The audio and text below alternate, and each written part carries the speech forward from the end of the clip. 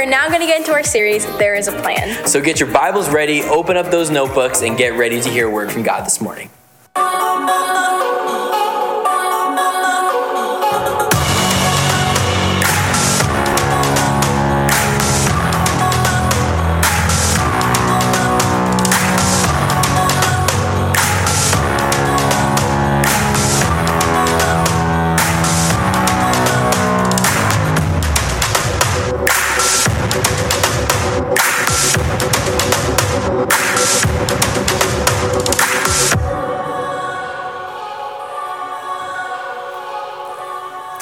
Hey, good morning. Welcome to Restoration Church, guys. For those of you who don't know me, my name's Jeremy Arsenault. I'm the creative arts director here, and I get the opportunity this morning. This is my second time preaching for you guys. The first time was a little bit of a letdown. We had to shut down our Dover location, and I preached to an empty room with one person sitting in the front row, just pretending there'd probably be great reactions to it when I did it. And it turned out it was really fun. It was a blast to do, and I'm so honored to be able to do that this morning. We're starting a new series. Before we get into it, I want to talk through one thing I'm really excited about that I wanted to announce to you guys. As you know, Restoration Worship, we've been writing and producing our own music for a little bit now. We have an album that came out, and we released King of Light, the song King of Light that came out. Well, at our worship night, which if you weren't there was amazing, we got to sing our King of Light song, and we didn't announce it because we weren't sure how it was going to turn out, and we multi-track recorded and filmed that entire song. So on Good Friday, to celebrate Good Friday, we are releasing that online. It's our first ever live produced cover, and I've already listened to it in the car at full volume, and let me tell you, it's good. We have my friend Sam who produces all that for us, and it just sounds, it's Move Over Hillsong. It sounds so good. So this series, we have that's for it. This series, There's a Plan. Talking Jesus in the Old Testament. Why is that important? Well, to talk a little bit about that, I wanted to tell you guys a little bit of a story. Anyone who's talked to me about music preferences, they have heard me bring up the dreaded, probably to my friends, King's Kaleidoscope. I'm obsessed with this band, King's Kaleidoscope. I think their music is beautiful, wonderful. You listen to it, it sounds very confusing, but to listen to it over and over again is just something that I love to do. So me and Pastor Andrew, we kind of obsess over this band. We love learning how they thought of the things they thought about. They came out with this music video, and we're going to play in the background while I'm describing it. They came out with this music video for a 10-minute song called The Rush. And this whole song has amazing background on it. But what happened, Andrew and I, we love this band so much. We listen to podcast interviews about them. We listen to different videos that they produce about the songs. So by the time this music video came out, we knew everything there was to know on the internet about why they wrote this song. So this song comes out, this music video comes out, and Andrew and I are watching the imagery, and we're like bawling our eyes out happy, and let's see if he does it. Hang on, there's this part right here that he is about to jump, and then he sprouts wings and flies away, and it's insanely weird. And there he goes. So me and Andrew are watching this. It gets to the end, and we're like, oh, that was beautiful. I need to watch it again. And so I think I'm going to show everyone this music video. I need them to see it. It's so beautiful. So I showed it to every single one of my friends, probably every single one. I swear I was talking about it the entire time. The interns watched it probably 6 times that week. And you know what ended up happening, and you can cut the video now. We can spare some of the rest. The rest of the animals jump off the cliff too. What ended up happening is they'd watch this music video and they said, man, that felt like a bad trip. That was not good. I don't understand what's happening. I even heard as hurtful a words as, I hated that, and that is stupid. So, and I still show people, I don't care, because it's beautiful. But what were my friends missing that I had? Does anyone, what did I have about this music video that none of my friends had? I had context. I understood about the music video completely before it ever came out. So I watched it, and I know what he had been through. So for some reason, I'm not going to explain it because the sermon's about Jesus, not about King's Kaleidoscope. But when the animals are jumping off the cliff, it's beautiful. That's all I can say. It's a beautiful thing that's happening. And if you ever want to talk about it, I'll gladly tell you that, not on a Sunday morning. But they are missing context. So let's think about, there's a plan. Jesus in the Old Testament. What we're learning during this series is context. Because I believe sometimes when we're like super excited about something, which if you follow Jesus, that's something that you're probably super excited about, we tend to go to our friends or go to our coworkers and skip all the context and go straight to the end result. And what are they gonna be back with? Like, well, that's stupid. Right? I've heard that. I've tried to give my own view of the importance of Jesus, and people say, I don't understand why that's important. That's kind of silly. And luckily today, as we've been through communion, and even as we've sung through our worship, hopefully you have a grasp of some of the basics that is Jesus. But let me give a quick overview, even though we did hear it today.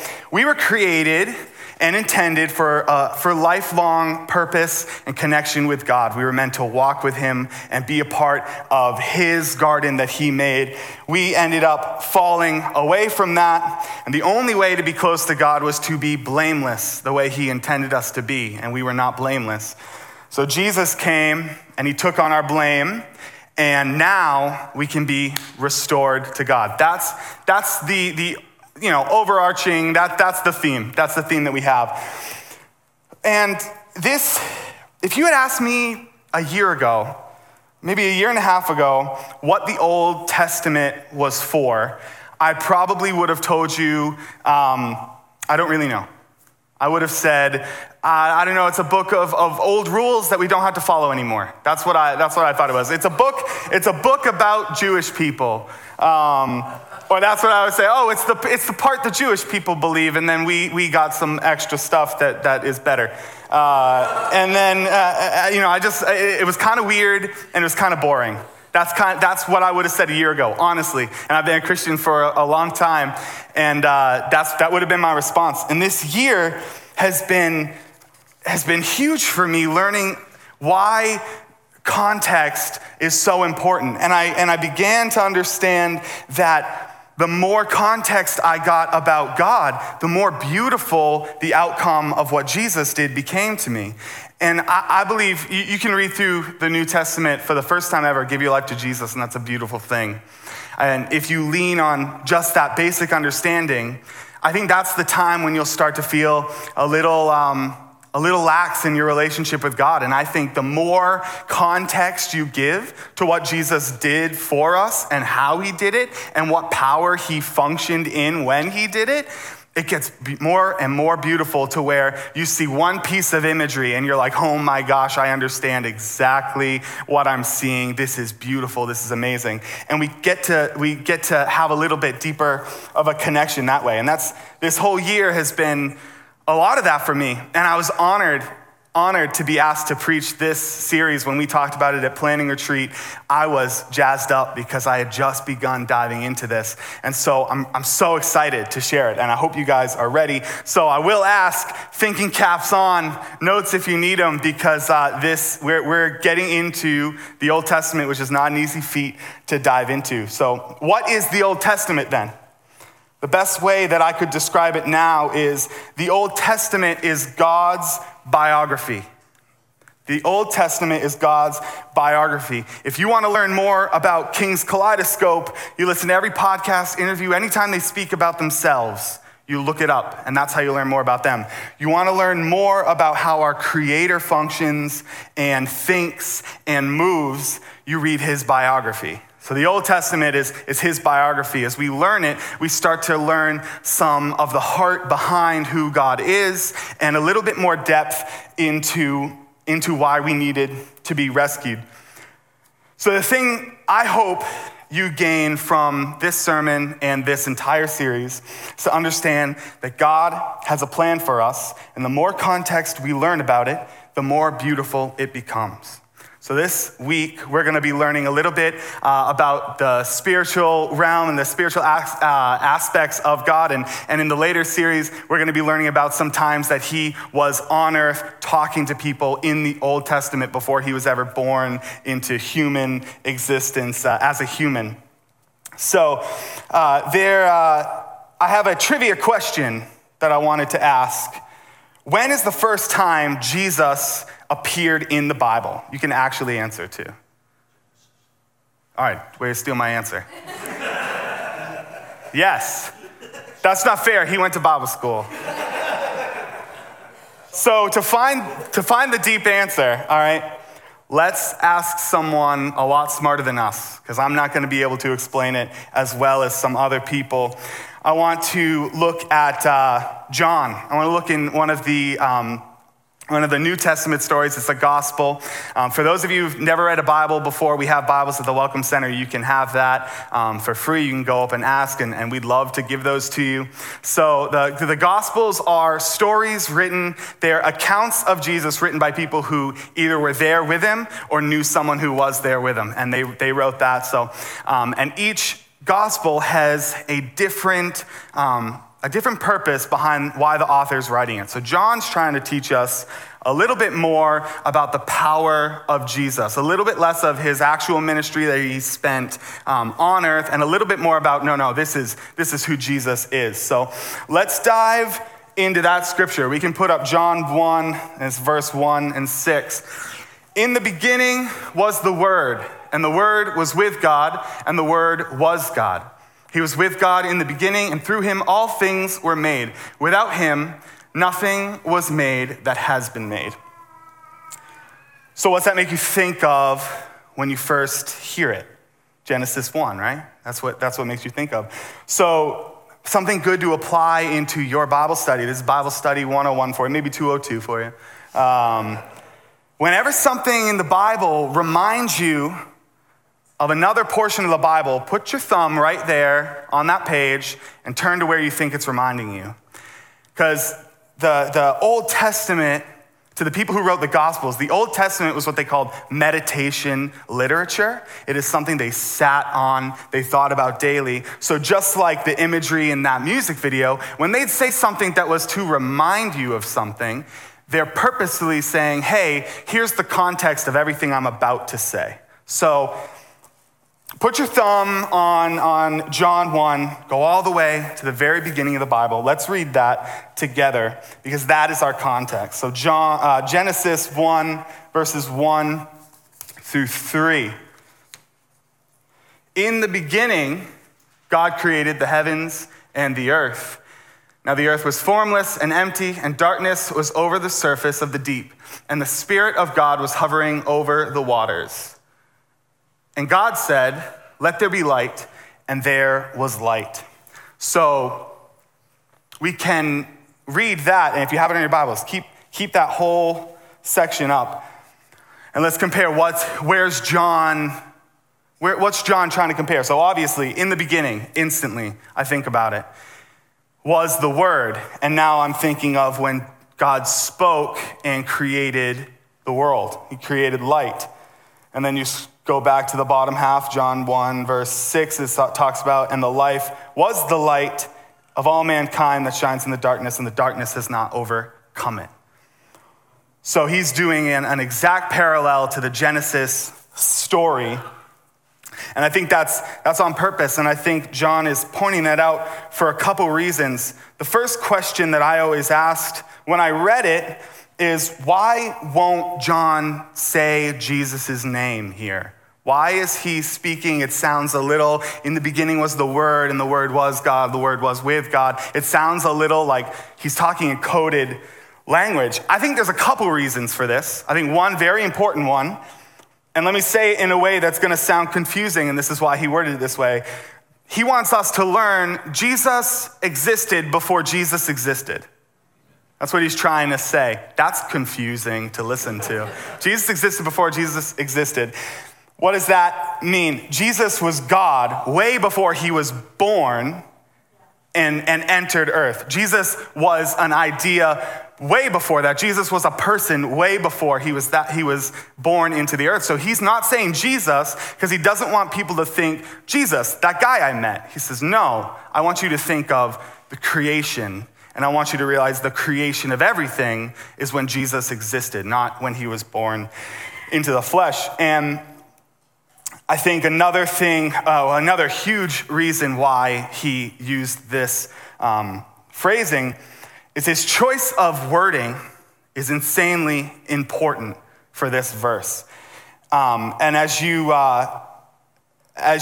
know, the Bible was not written in English. It was written in a couple different languages. The New Testament, this one is written in Greek.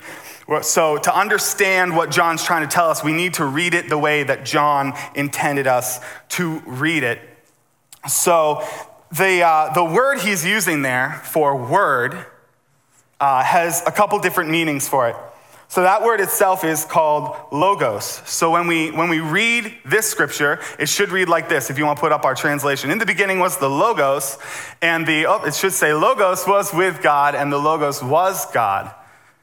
Right? So that's how we're supposed to read it when we read through it. Let me give you the definition of logos as it applies into the dictionaries we've read through it. So definition of logos. In ancient Greek philosophy and early Christian theology, this is the divine reason implicit in the cosmos, ordering it and giving it form and meaning. Although the concept is also found in Indian, Egyptian, and Persian philosophical and theological systems, it became particularly significant in Christian writings.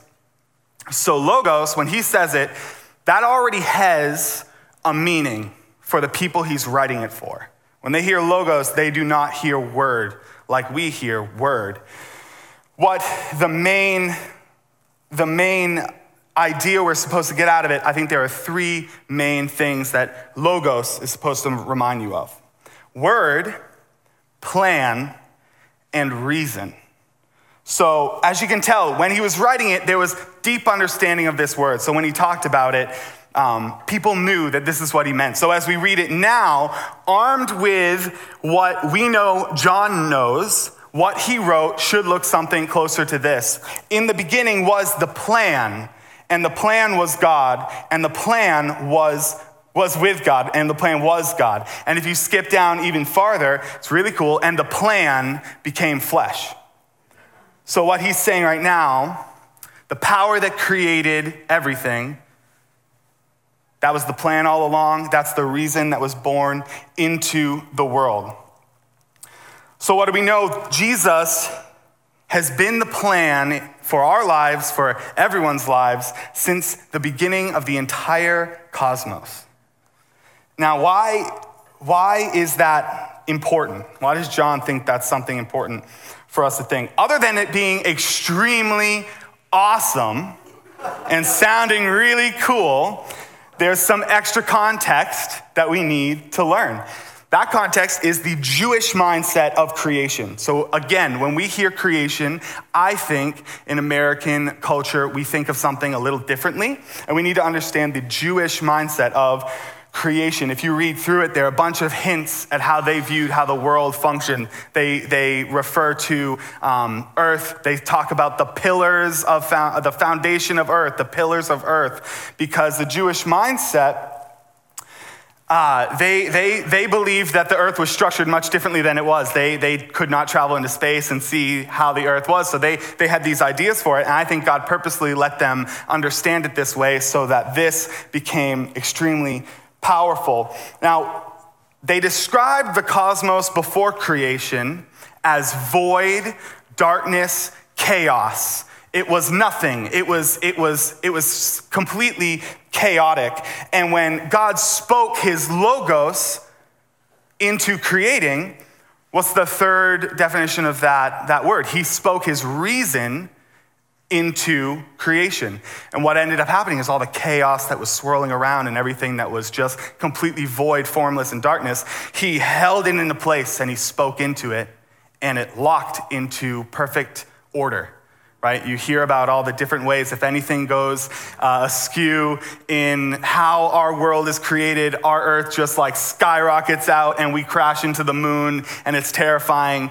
And when God spoke his logos, his reason, his perfection, he held it together in place. So in Jewish culture, the way that they viewed creation, they viewed it as something that God actively did, that he actively held together. He didn't throw a seed into a pot, water it, and then just wait. And he spoke life, so he's just gonna watch it happen. He's holding the foundations of the entire earth together, right? Does that make sense? Are you with me with that?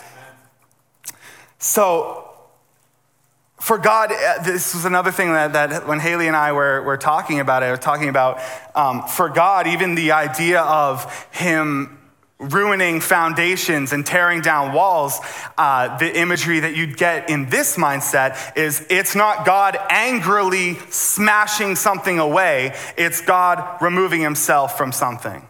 God holds every single fiber together. He holds every single atom together. For him to uncreate something is him to remove himself from it. Does that make sense?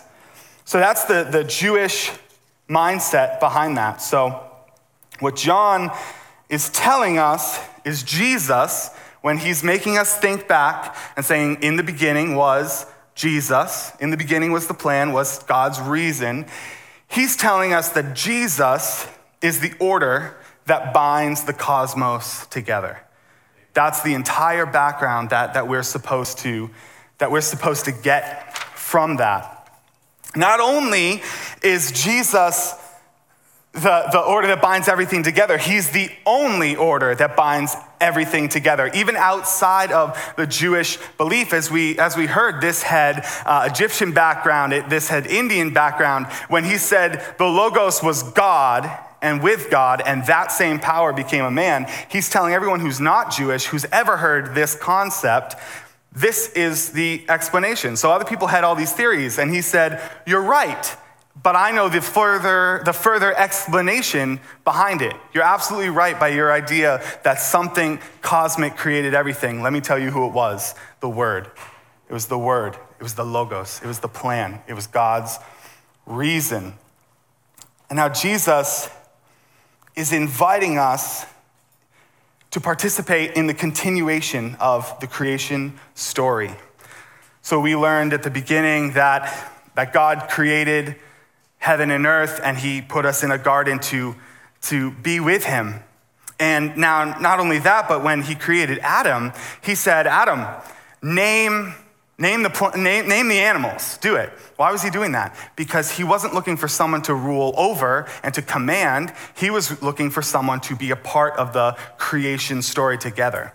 So Jesus came and he wants us to return back into the creation story where God is guiding us and leading us, and he's saying, hey, whatever you bind here is bound in heaven. I want you to create like I intended you to create, and I'm gonna be that power for you. Without Jesus is chaos. That's what we're learning from this scripture. Without Jesus is chaos. He's what holds everything together. Without Jesus, there's no peace, there's no light, there's no order, there's no plan, there's no reason. And the only reason you and I are still breathing is because Jesus is holding us into existence. And this is the cool thing. The closer we lean into him, the more he binds us away from the chaos. The closer we lean towards Jesus, the less chaos can happen because he holds us a little tighter and a little tighter. But what he's asking is a participation in it. He will not just snap his fingers and make us perfect and restore everything. He wants participation from us. So, as we continue to dive into this series, I want you guys to be thinking, What is the context that I'm supposed to be learning? Let me learn more of the beauty of Jesus, because there's a lot more to learn. If this is a concept you've never heard before, this is just the tip of the iceberg of the beauty of what Jesus has done. And we're gonna learn so much more in this series. I'm so excited about this series. The band is gonna come out and I'm gonna pray, and then we're gonna sing a little bit, because I think that's a little fitting to worship. We just learned about a God who can create the cosmos and is actually keeping it all together at all times. It's pretty amazing. We're gonna sing a song called The King of Light. How do we know he's the King of Light? We just learned. He actually created it. He holds it in place the entire time. So he is the overcomer of everything. He's the King of everything. And as we keep singing, I want you to remember, as you lean in closer to him, every ounce of chaos within you is bound to perfection. All right? Let me pray. Jesus, we love you so much. We thank you for who you are and what you do and the beauty of everything that you do. Jesus, open our eyes to see everything you have for us to learn, God. God, we know when we come to you and we accept your love, forgiveness, and acknowledge that you are Lord of all and Lord of our life, you accept us and you love us, and we are now in it. We're now in the creation story with you. Jesus, help us to learn more, connect with you in new ways. Keep the scriptures alive in us as we read them. Reveal to us the new things that you're doing and the new things that we haven't learned yet that have happened in the past, God. Help us to better understand every single day, God, the beauty of who you are. And we pray all that in Jesus' name, amen. Come on, let's sing together.